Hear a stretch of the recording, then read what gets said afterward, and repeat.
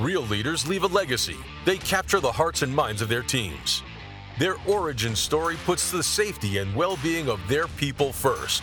Great companies ubiquitously have safe yet productive operations. For those companies, safety is an investment, not a cost for the C-suite. It's a real topic of daily focus. This is The Safety Guru with your host, Eric McCroskey, a globally recognized ops and safety guru, public speaker, and author. Are you ready to leave a safety legacy? Your legacy success story begins now.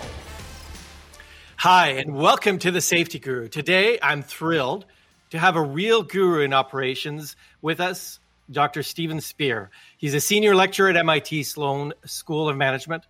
He's the author of High Velocity Edge, probably one of the best books you can find on operational leadership, and definitely one that was incredibly influential for myself.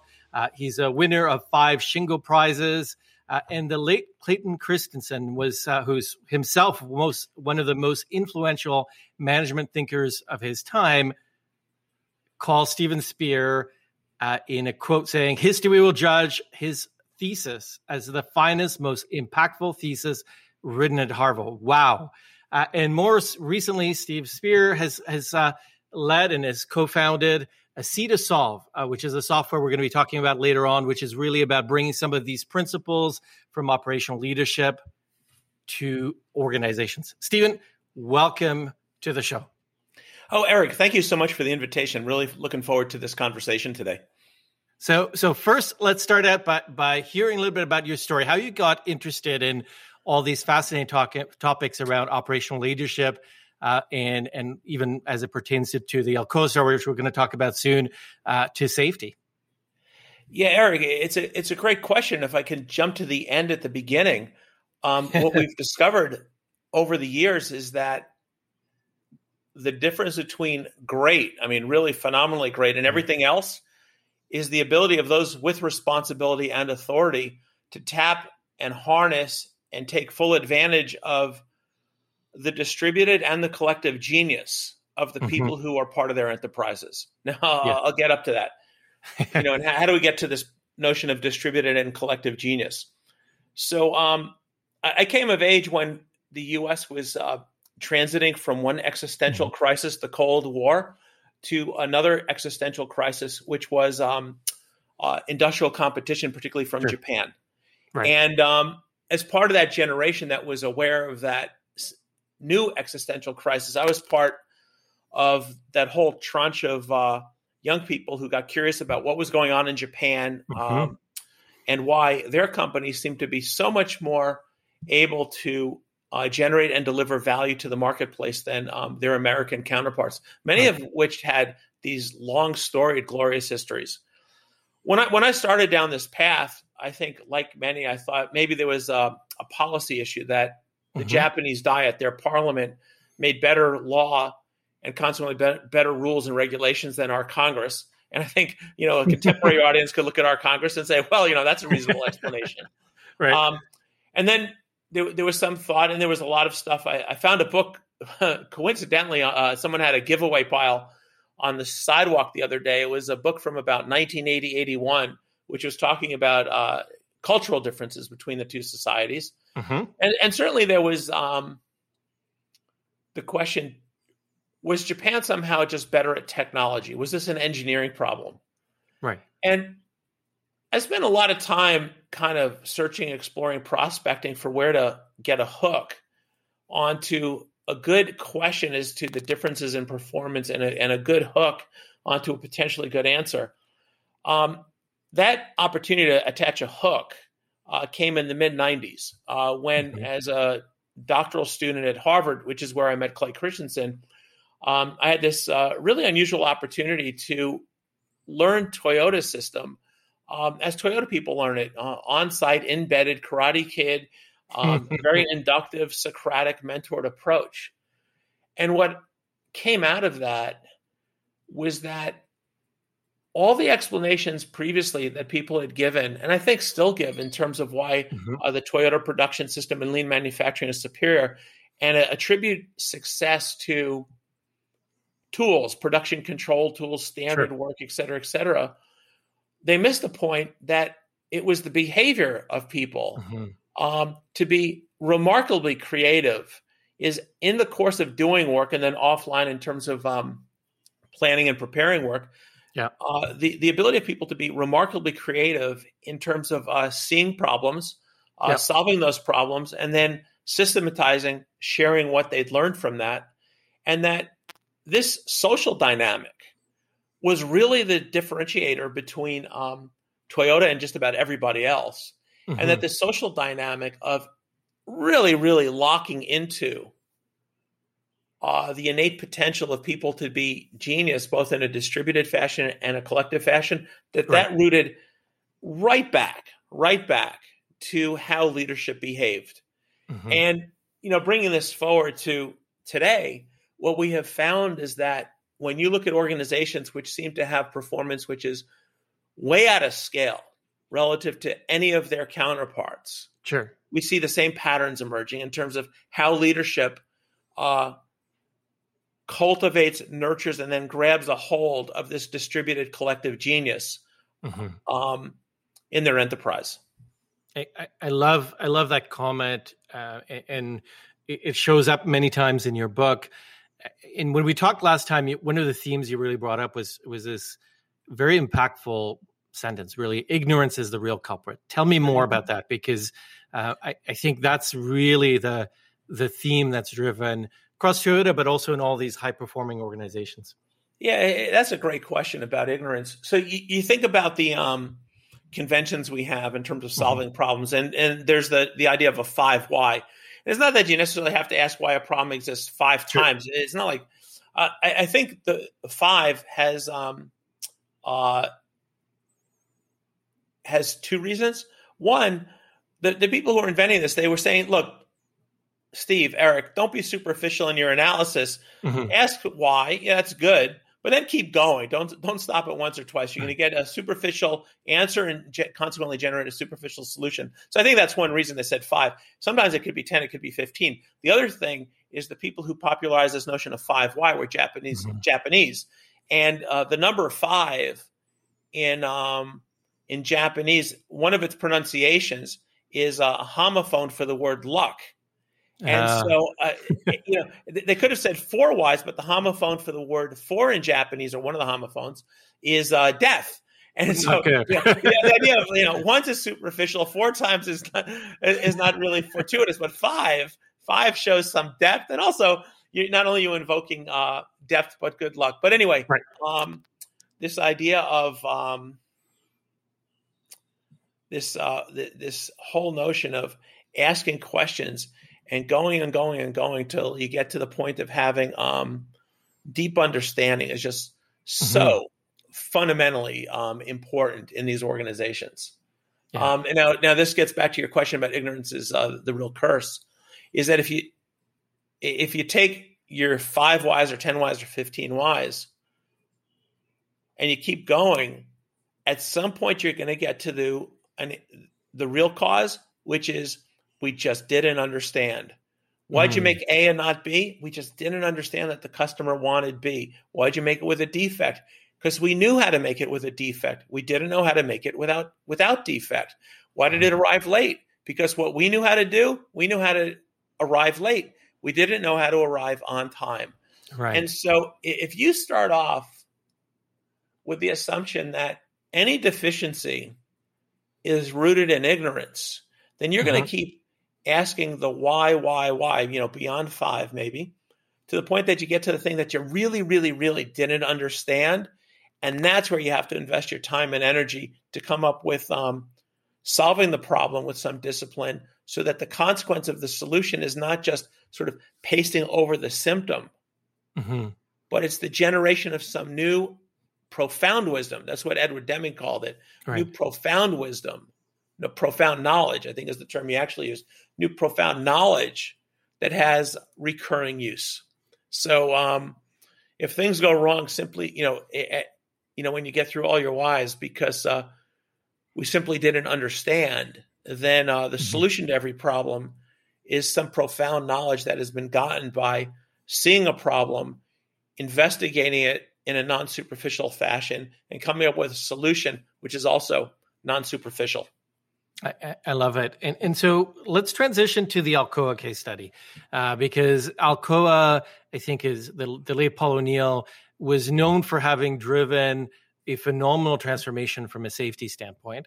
But what's interesting is really in your case study in your book really talks about how it's much more profound than even just impacting safety. It was really about discovering, eliminating issues, problems, and improving. So maybe if you could walk through some of the things that you've learned from Alcoa and what was their success. Yeah, it's great. I'm so happy to talk about Alcoa. I spend a lot of time working with those folks, have great appreciation and affection for them.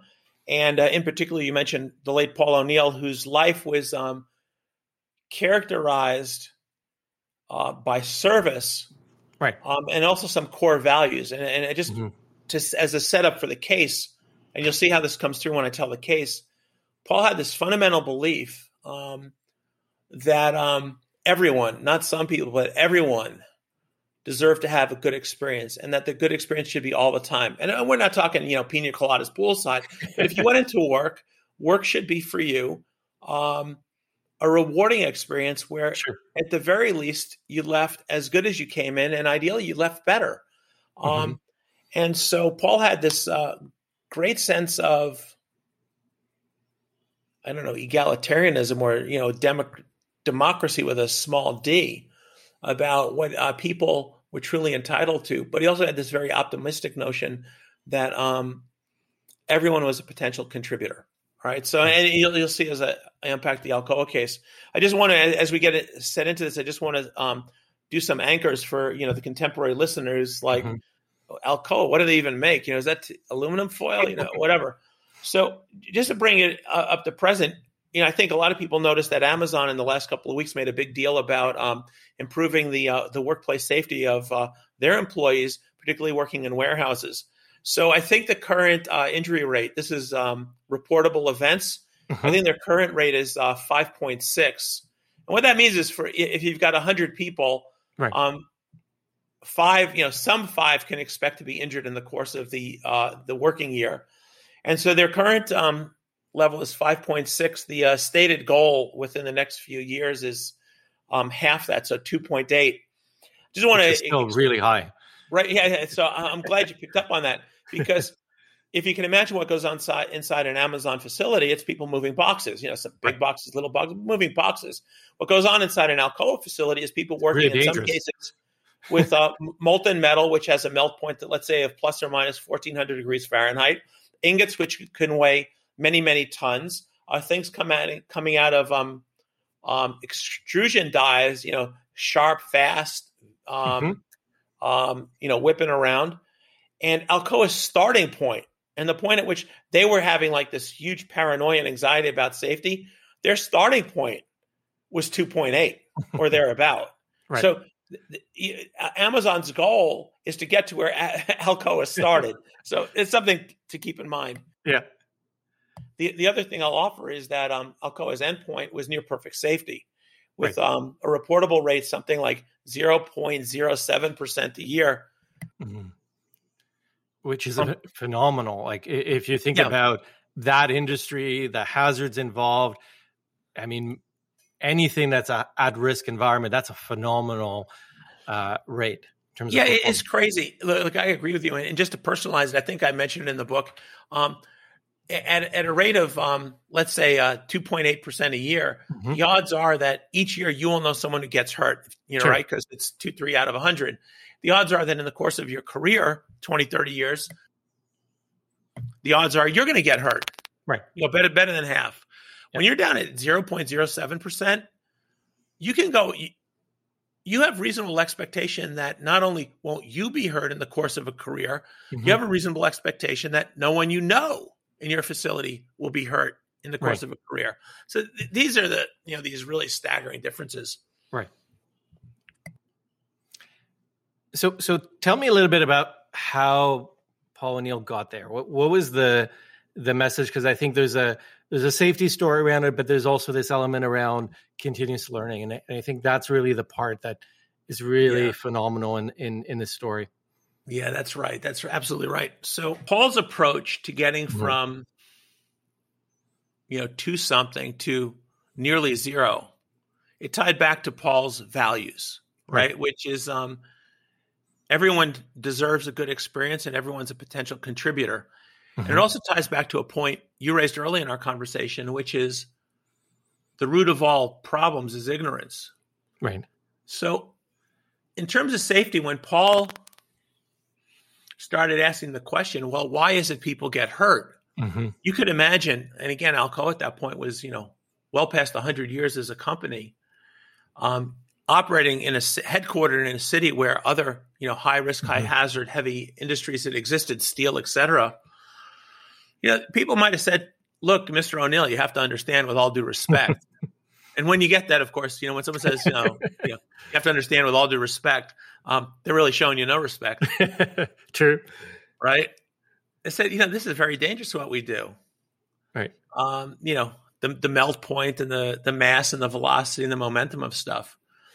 And Paul said, well, is it in the mind of the aluminum to hurt our associates? We're like, what are you talking about? No, it's an inanimate object. He said, well, the reason then that we're and I want to focus on Paul's choice of language. He said, the reason we are hurting people, we the leadership are hurting people, is we simply don't understand how not to hurt them. That what we know how to do is create conditions in which we can hurt them, in which we do hurt them, but we haven't yet figured out what those conditions look like so that they don't get hurt while still doing their job. Now, with this idea that ignorance is the root cause of all things bad, in this case of workplace hazard rather than the source of workplace safety, Paul set up a system which falls into this pattern of make sure that if there's a problem, it's seen and seen early and often. If it's seen, that it gets swarmed, both to be contained and also to be resolved. And that whatever's learned from seeing and solving the problem. I mean, sometimes what you learn is that the problem exists, which is good to know because, if I stumble, it's a good point to say, hey, Eric, be careful. There's a stumble point over here. But certainly if there's a resolution, that the resolution be systematized so that there's system benefit to the problem. And in the book, I describe these mechanisms Paul put in place, appropriate for a company, large, sprawling, international, industrial, pre-internet, et cetera, that if an employee got hurt, Paul insisted that he find out within 24 hours. Now, again, this is in an era of desk phones, no cell phones, right? Right. It's another, why couldn't they just text them? Because one, they didn't have phones. And two, you had to make sure that you got to your desk to call him at his desk. But the other thing Paul insisted was that he find out from the president of the business unit in which the injury occurred. Now you start thinking about two things out of this. One, for the business unit president to know that someone had gotten injured in a remote facility, the alert system had to start literally immediately because the number of layers separating the president of a business unit from the person working on the shop floor, we once counted, I think it was like 24 or a dozen, some crazy number. And this is all people calling each other on desk phones. The other part, so one was the kind of to activate the system right away. The other one was Paul kept coming back to, it's the responsibility of leaders, those with authority, to create conditions in which other people can succeed. And so he didn't want to get a report from somebody else lower down in the chain of responsibility. He wanted from the business unit president. The second piece, again, and this is around both the activation speed, but also making clear who was responsible for the conditions in which other people operated. Within 24 hours, he wanted to know from the business unit president what initial inquiries revealed about source of the problem and possible corrective action. That forces very rapid learning, right? Because now you've got an executive who's very interested in making sure I understand what happened. Absolutely, absolutely. And if I could add one point to that, when I wrote the case for the book, look, it came out of knowing Paul, and I had the good fortune of knowing Paul for the better part of 2 decades. I consider that a real blessing. I also got to know a lot of other senior leaders, plant managers, and other people tasked with spreading this type of thinking and doing within Alcoa. So when I wrote the case study, I think I wrote the case study from their perspective. Not surprisingly, more recently, I've had a chance to think about the perspective from the shop floor, which I also had experience in. Just I don't think I gave it nearly the credit, and the people working there. I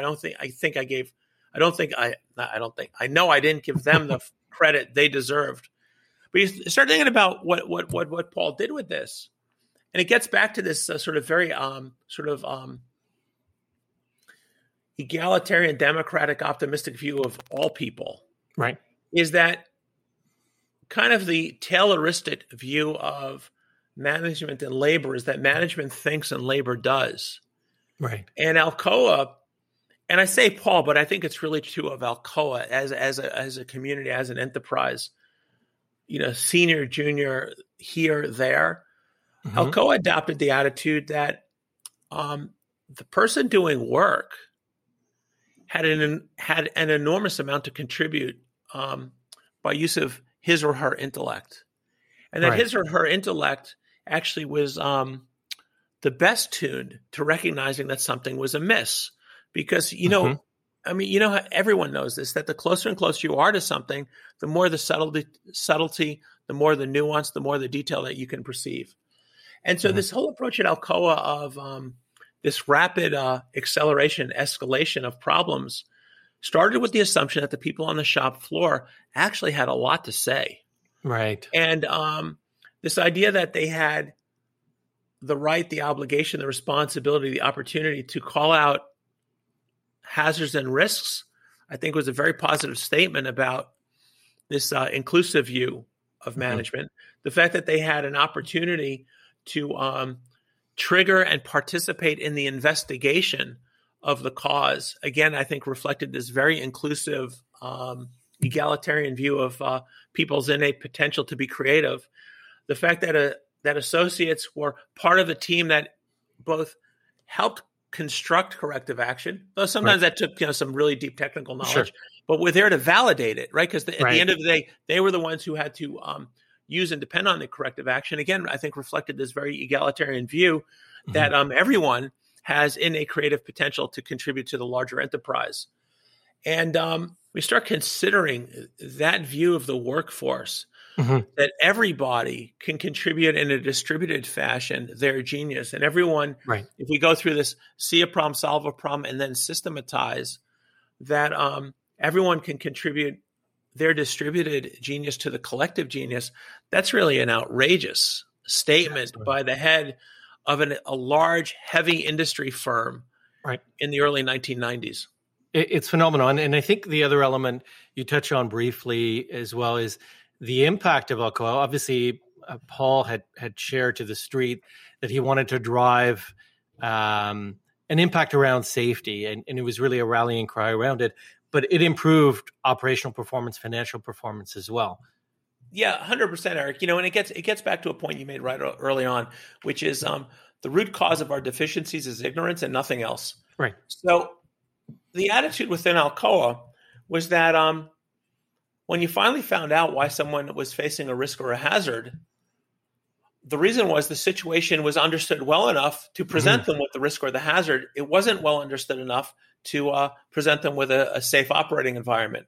Right. Now, of course, if you're ignorant about a situation that it's risky and hazardous, you're probably ignorant in ways that will express itself in terms of impact on quality, impact on yield, impact on timeliness, effectiveness, efficiency, et cetera, et cetera. Look, ignorance is non-discriminating. If you're ignorant, it will affect all aspects of your life, not just one or two where you're great at everything else.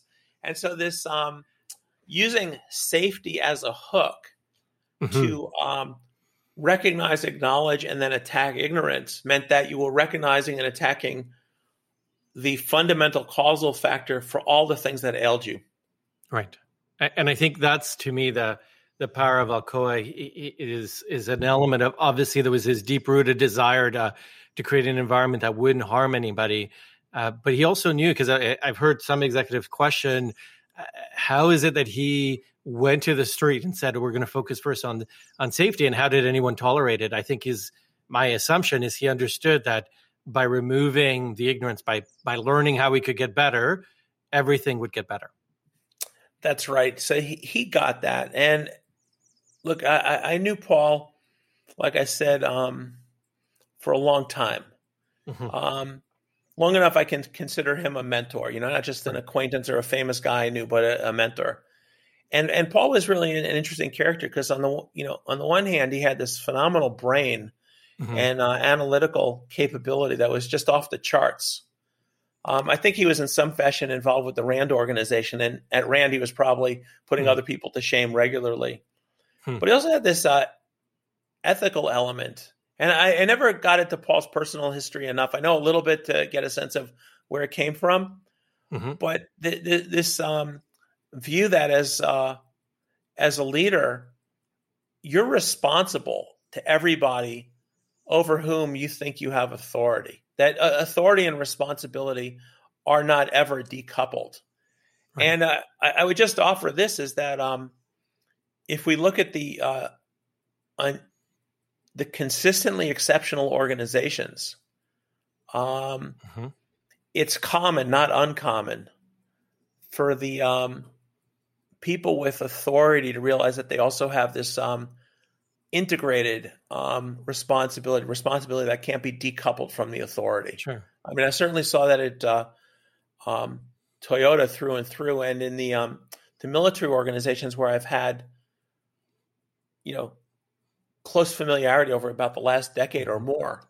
And the ones that are the high-performing ones, leaders view authority and responsibility as tightly coupled.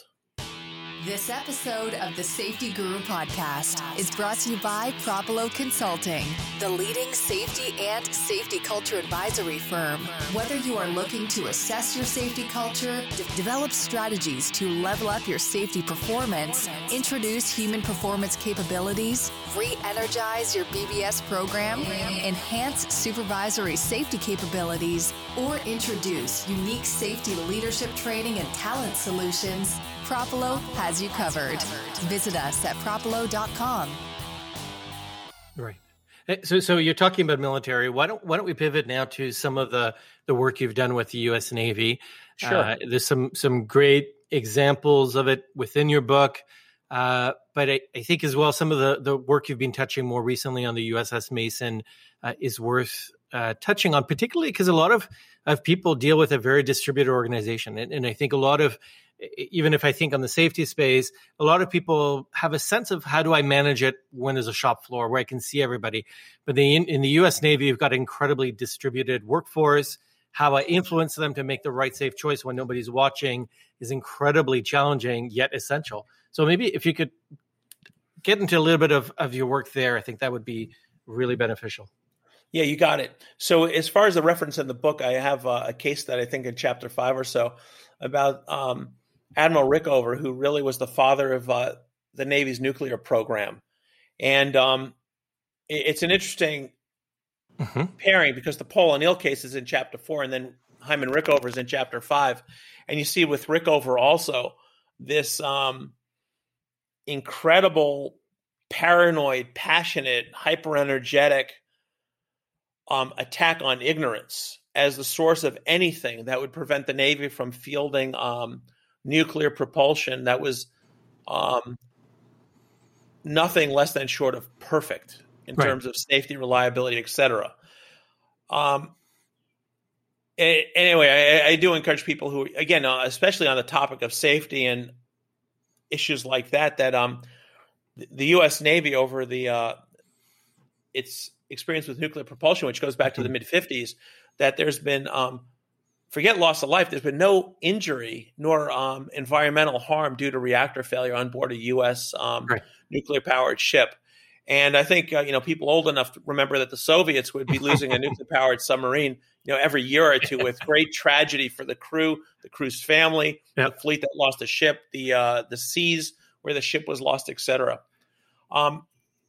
In terms of the reference to the Mason, I just want to be clear. I have it's a great example. I've actually done other work with the Navy in terms of some of his issues that some of its different fleets have had. But the Mason is a great example where things went wrong, but where things went right. So here's the setup. The Mason is a destroyer, which in the scheme of things is one of the smallest ships that ever gets tied to it. gets attached to a task force. People are aware of the aircraft carrier, the 70 some odd, catapult launch planes, Top Gun, all of that stuff. But it turns out there are these other ships that make the aircraft carrier, its presence possible. You've got the cruisers and the destroyers, which do all sorts of things in terms of creating a cocoon of safety within which the aircraft carrier can operate. And so one of these destroyers, of which there are many, is a ship called the USS Mason. And the Mason happened to be assigned, this is October 2016 or so, beginning of the month, in the straits that pass right past Yemen, across from Ethiopia, going into the Red Sea. Right. And in the course of that week, this is the first week of October, the Mason came under attack 3 times. And you start thinking about, let's do, now the Mason, got out of there unscathed. Well, let's just think about the counterfactuals. What if one of these attacks had damaged the Mason? Right. That immediately becomes a presidential problem. Right. Right. What if one of those attacks sinks the Mason? That definitely becomes a presidential problem. Now, you start thinking about this. This is October 2016. So this is right before the election. This is President Obama. And you got to think that President Obama, let's say the 3rd of October, he didn't go to sleep that night wondering, gee, I wonder how the USS Mason is doing in the straits going into the Red Sea. Right. Wasn't on his, pun intended, wasn't on his radar at all. Right. And he probably would have been really, really upset, disappointed if he had gotten, a nudge from his national security advisor. Sir, you have to wake up now. There's been an issue with the USS Mason transiting in these straits near the Red Sea. But for whatever else aggravated President Obama in early October 2016, it was not the USS Mason. It didn't get hit. It didn't get sunk. It didn't act in retaliation and cause civilian casualties. Right. It went about her business. Now, you ask the question, how's that possible? But now let's set it up even further, that the USS Mason was the commanding officer probably was in his or her early 30s. Right. But not that old in the scheme of things. I mean, when I was in my 20s, 30 seems like so mature, but, now that 30 is not that all experienced.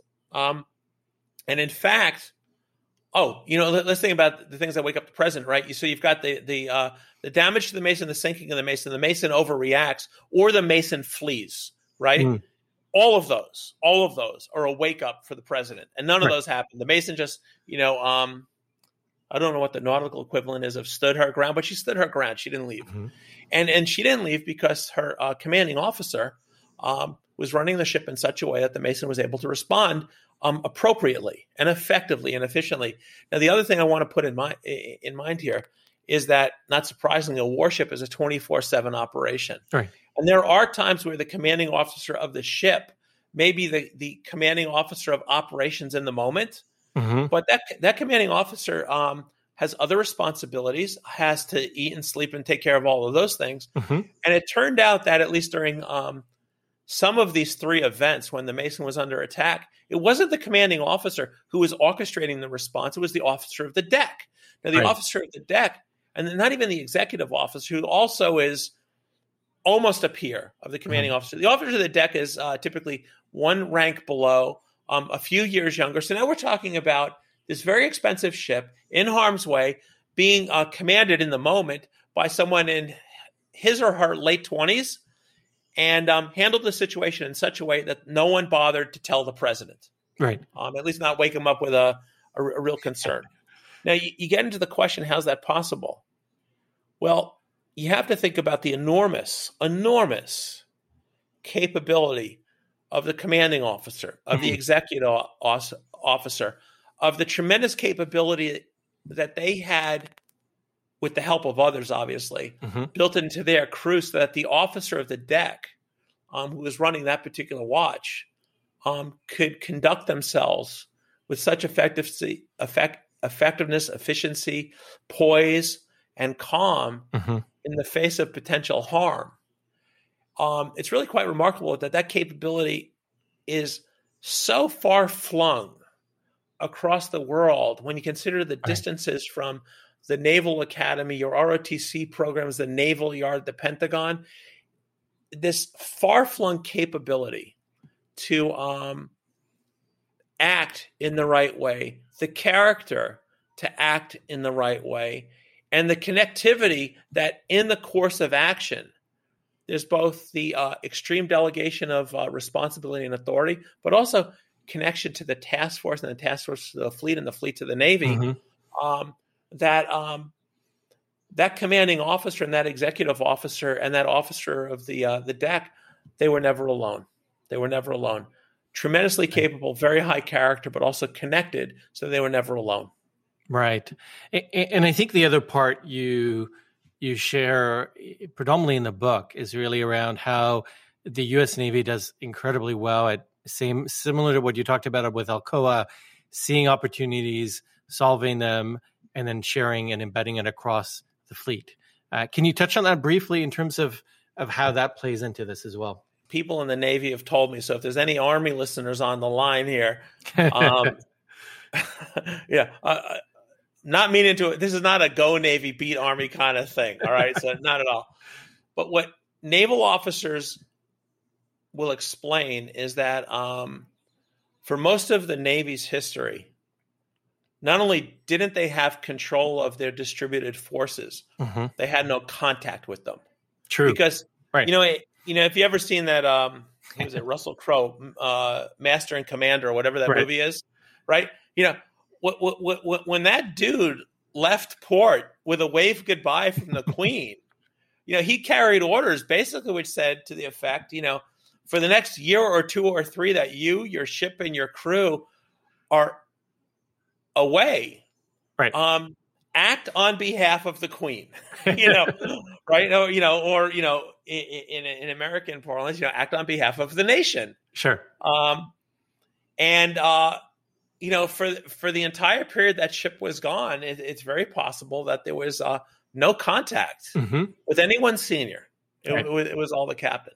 So now, add a fairness to my Army friends. The truth is, back before the invention of telegraph and radio, when you sent someone over the horizon on a horse, you also had. But I think what's fair about the Navy is the eventual distances were very great, and the period of separation was also very long. Right. But this is not Army. That the Army always had this very tight sort of Tayloristic command control. All right. So anyway, I just want to make sure I'm not treading on a green-blue thing here. What's been explained to me is that a service with a history of sending,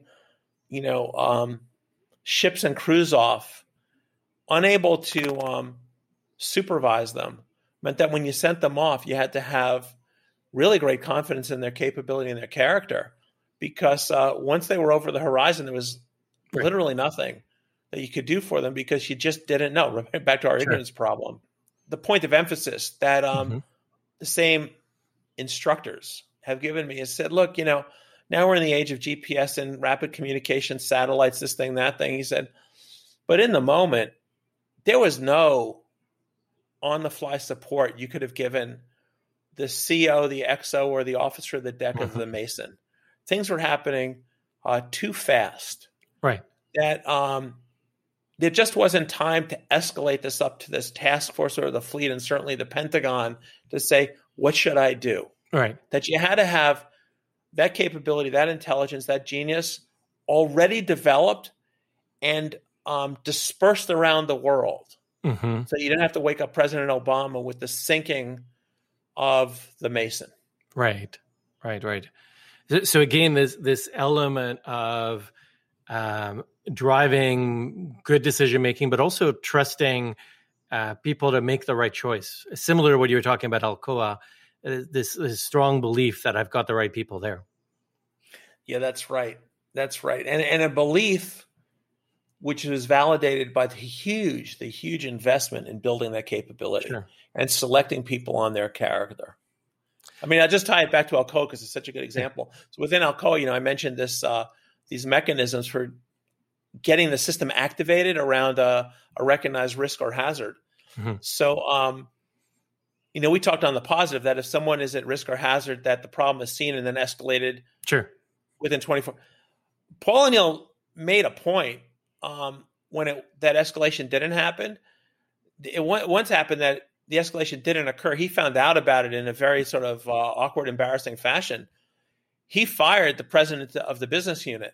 And to be clear, normally when you fire someone in an organization, you say, oh, well, getting rid of Bob here. And no, we're not getting rid. Bob has chosen after a glorious career to leave so he can spend more time investing in his family and his community. Right.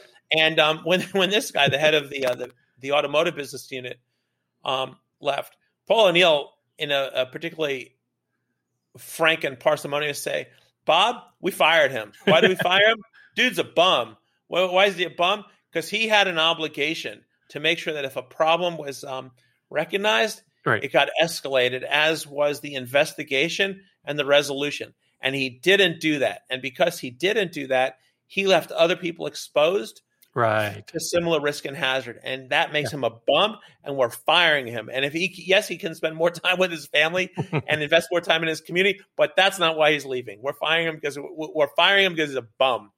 And anyway, the reason I bring this up, it gets back to this issue of trust, right? Which is, it's a validated trust that Paul O'Neill and his senior leadership spent a lot of time checking the character of people, that they could trust them with these really, in some cases, life-altering decisions, and made sure that they had the capability and the support that when faced with such decisions, that they had both the technical capability, the authority, the responsibility, and the support back to the mother organization if they needed technical support and whatnot to do the right thing. And what we see with the Navy, with the Mason example, is this tremendous investment in capability, this tremendous screening, but also development of character, and also this connectivity to resources that if you really find yourself in a situation where you need help, you can ask for that help. Sure.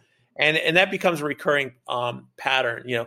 We've got it. We see it in the Navy. We see it with Alcoa. Certainly, we see it with Toyota around developing of capability, screening and development of character, and then this connectivity too. And so you brought up Toyota. I think it's a good transition. There's a case study that you wrote. I don't think it's the one specifically in the book, but there's a separate one that I remember picking up. It was also a Harvard Business Review article a while back, and it really has to do with the onboarding a new leader at Toyota and the investment in coaching the coach, which I think is phenomenal. I've never seen anywhere else that level. Can you touch on that briefly? Because I think that's also key, is really how do you get a leader to become a better coach? Yes, so that's great. So the case you're referring to is about this fellow, Bob Dallas, who went from a fairly senior management leadership position at one of the big three to Toyota. And, the irony is that the reason he went to Toyota is he wanted to work for an American-based manufacturer of cars. I mean, it sounds funny, but the big three were, sort of going, quote unquote, offshore and elsewhere. Right. And Toyota, I think now is maybe the second largest automaker in the continental U.S. or North America. Anyway, it's crazy. So anyway, and if anyone wants to read that case, I think in chapter 9 of my book, I'll make it available, a copy to you, and you can put it up on your site and whatnot. Sure. People can just click and download it. But the storyline there is you have this guy who's phenomenally skilled. He's got all these advanced degrees. He's got all this great accolades and experience. And yet they don't slot him into a position when he shows up. He goes through this 12-week onboarding mentorship. And if anyone has seen either the Mr. Miyagi version or the Jackie Chan version of the Karate Kid, it's wax on, wax off, put your jacket on, take your jacket off, kind of just like this steady introduction into ways of thinking and ways of doing, which even for this very accomplished guy, he didn't understand.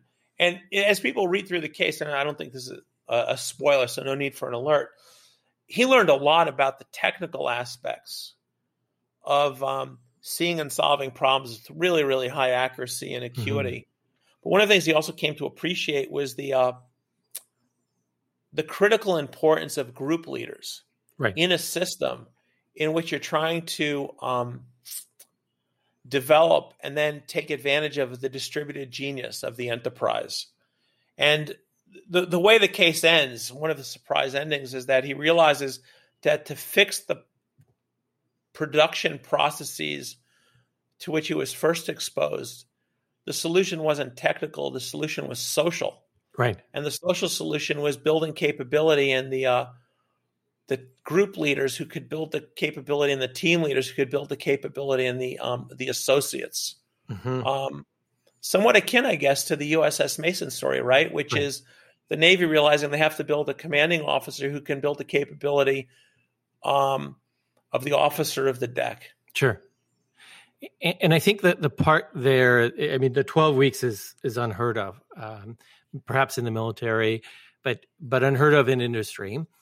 And from what I remember of the case study, it starts where he was driving problem solving at a front line and eventually became coach to the coaches. So he's coach to the other leaders. Right. So it was a very thoughtful progress to force somebody to really start thinking about, how do I influence in a senior leadership role others in terms of how they show up?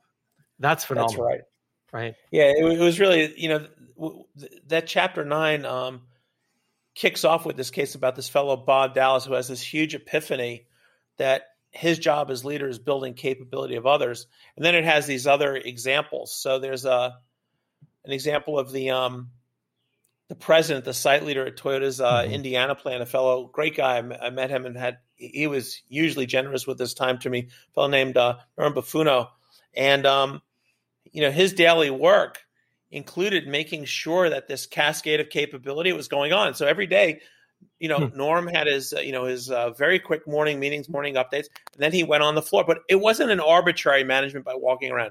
Yeah. He went very specifically to a significant problem-solving improvement undertaking, and he went with the entire chain of command that connected him directly down to the group leaders who were leading this effort. And as I recount in the book, he is there maybe to lend some perspective, technical expertise, but what he's doing is making sure the dynamic is working. Right. That the group leaders are capable of engaging team leaders. And the reason they're capable is because they're being engaged by their assistant managers and the managers and the area managers and the general managers, all the way up to all the people that link Norm directly with the shop floor. Right. And then there's other examples in there. This is just sort of what do they call in a movie? A trailer. There's a great example of a very senior Toyota executive turning a car into a Post-it noted pinata. Enough said. Read the chapter. I think you'll enjoy it.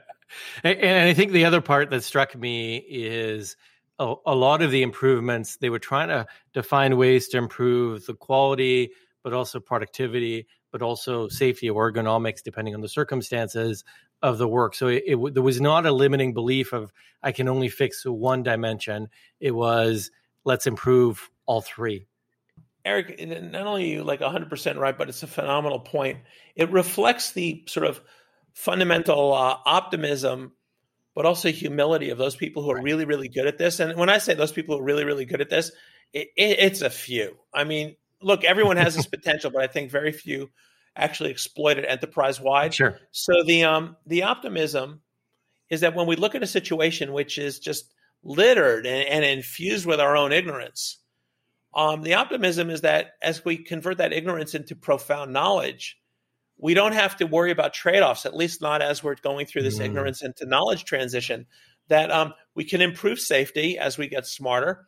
And as we improve safety, because we're getting smarter about the situation, we can improve productivity and quality and timeliness and yield and not right. or. Exactly. Well, let me just offer back that this is I don't know where people get these ideas. If you go back to Henry Ford, he was also a humble optimist. Right. That when he talks in his book Today and Tomorrow about how they compress the time to make a Model T from weeks down to days, his was an and story of right. We didn't know how, so we investigated. By investigating, we got smarter. And by getting smarter, we improved quality. And we investigated and we got better and at efficiency and at yield and at safety and at cost, et cetera. Right. So that's where this optimism comes in, is that when we're in situations, the situations are not trade-off situations of A or sure. B. It's learning situations.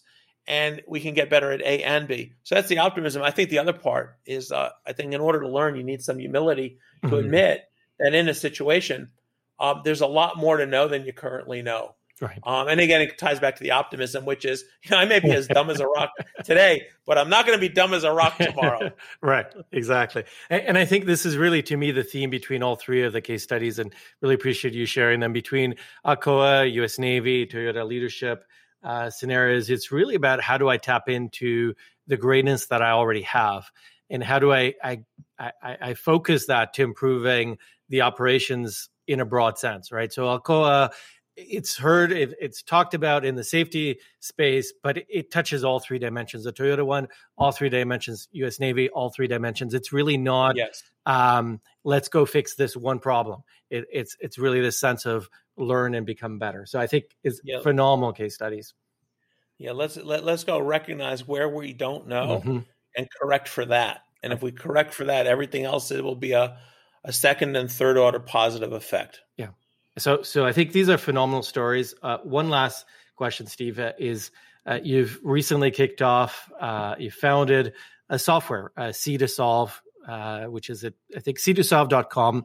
Can you tell me a little bit about it? Because it's really about bringing some of these concepts to life, getting organizations to see the opportunities and channel it to a solution. Yeah, that's right. Look, you've had this experience, and I have had also, where you really have the just phenomenally good fortune of meeting people who have the combination of humility and optimism. Humility that things aren't as good as they possibly could be, but also the optimism they can be much better. Right. And they also, in their own way, maybe they were influenced by Toyota, maybe by Admiral Rickover, maybe they just sort of stumbled onto this learning dynamic on their own. And there are certainly plenty of people who discovered how to discover on their own. And they go into try and make this this learning dynamic where it's very easy, if you recognize something amiss, to call attention to it. And that if you as a reporter call attention to it, that someone will respond with the necessary technical or other expertise, but also that those managing the system will be acutely aware, real time, of where problems are being seen and how effectively they're being solved, right? Because as a manager, you want to know both right. What problems do I have, but also what's the capability of my organization to dynamically digest these things. What we discovered is that even in places with absolutely, positively, 100% unadulterated good intent, right, and also 100% absolutely, positively unadulterated good mindset and behaviors, that sometimes it was just impossible by the situation for a problem to be seen and solved quickly. And why is that? Because you have these workforces which are distributed, and you start thinking about any facility of any meaningful size. If you got the person over there in the northeast quadrant and the others in the northwest quadrant, right? And not only is the workforce possibly distributed, but they may also be mobile. And the combination of distribution and mobility means that visibility of what's going on, quote unquote, in the field, in the facility, visibility is poor for the responders who actually want to respond and be helpful, and to the managers who would really want to have a rich real-time sense of the pulse of things going on. So what we did is we created a very simple app, simple to use. Right. My tech guys would say, hey, it wasn't so simple to create. Simple to use, quick and easy. And what we do is we give those people, the reporters, that those people who are distributed in mobile and otherwise not connected, could be on a phone, could be on a tablet, in about 10 seconds to say, this is who I am, I'm having a problem. Sure. And that could be the bare minimum. And then it could also be, where am I having the problem? What's the type of problem? And here's a quick picture of it. Right. But what we're trying to avoid are these outlandish reporting systems which require, in the course of work, for you to disrupt the work and then start filling out field after field after field on a keyboard or with your thumbs. We just want, 2, 3, tap, tap, tap, take a picture, boom, you're done. Right. And immediately, the reporter finds out that you, Eric, are having difficulty and you need support. And this doesn't necessitate them going into a reporting system and looking for this report and that report. Just boom, it just pops up right away. Sure. And that the manager also has nearly immediate and certainly real-time, constantly updated awareness of how well the system is behaving. So anyway, that's what C2Solve is. It's a way to provide it provides connectivity quick and easy so that you have visibility quick and easy so that you have this, as I remember we were talking about capability, character, and connectivity, that you have the connectivity for those who need additional augmentation and capability, they get it. Right. Yeah. So anyway, if people want to come visit the site, C2 Solve, and we've got a little do-it-yourself demo. You can set it up and just play with it at home or, with some of your colleagues at work. Thank you. I really appreciate all the work you do around really creating better learning organizations around operations that continuously improve. As I said at the beginning, your book, High Velocity Edge, if you haven't read it, absolutely must pick it up. It's probably one of the most influential books I've read from a operational leadership standpoint. So phenomenal book, phenomenal stories. Thank you so much, Steve, for coming on the show and sharing your wisdom. Eric, that's very flattering, and you're quite welcome. And I want to say thank you because, look, the stuff that concerns you about safety specifically and operational excellence more generally, it's so profoundly important. And the fact that you are amplifying the message that much better is possible for everybody.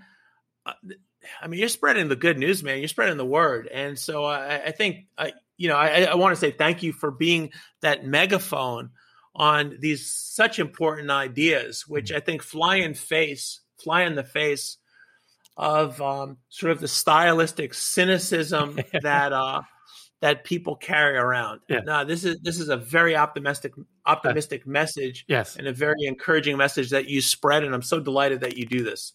Thank you so much, and I really appreciate what you've shared. So again, thank you very much, Steve, and I hope to be in touch again. Yes, sir. Thank you. Take care. Like what we do? Share this on your socials and tell everyone. Thank you for listening to the Safety Guru on C-Suite Radio. Leave a legacy, distinguish yourself from the pack, grow your success, capture the hearts and minds of your teams, fuel your future. Come back in 2 weeks for the next episode or listen to our sister show with the Ops Guru, Eric McCroskey.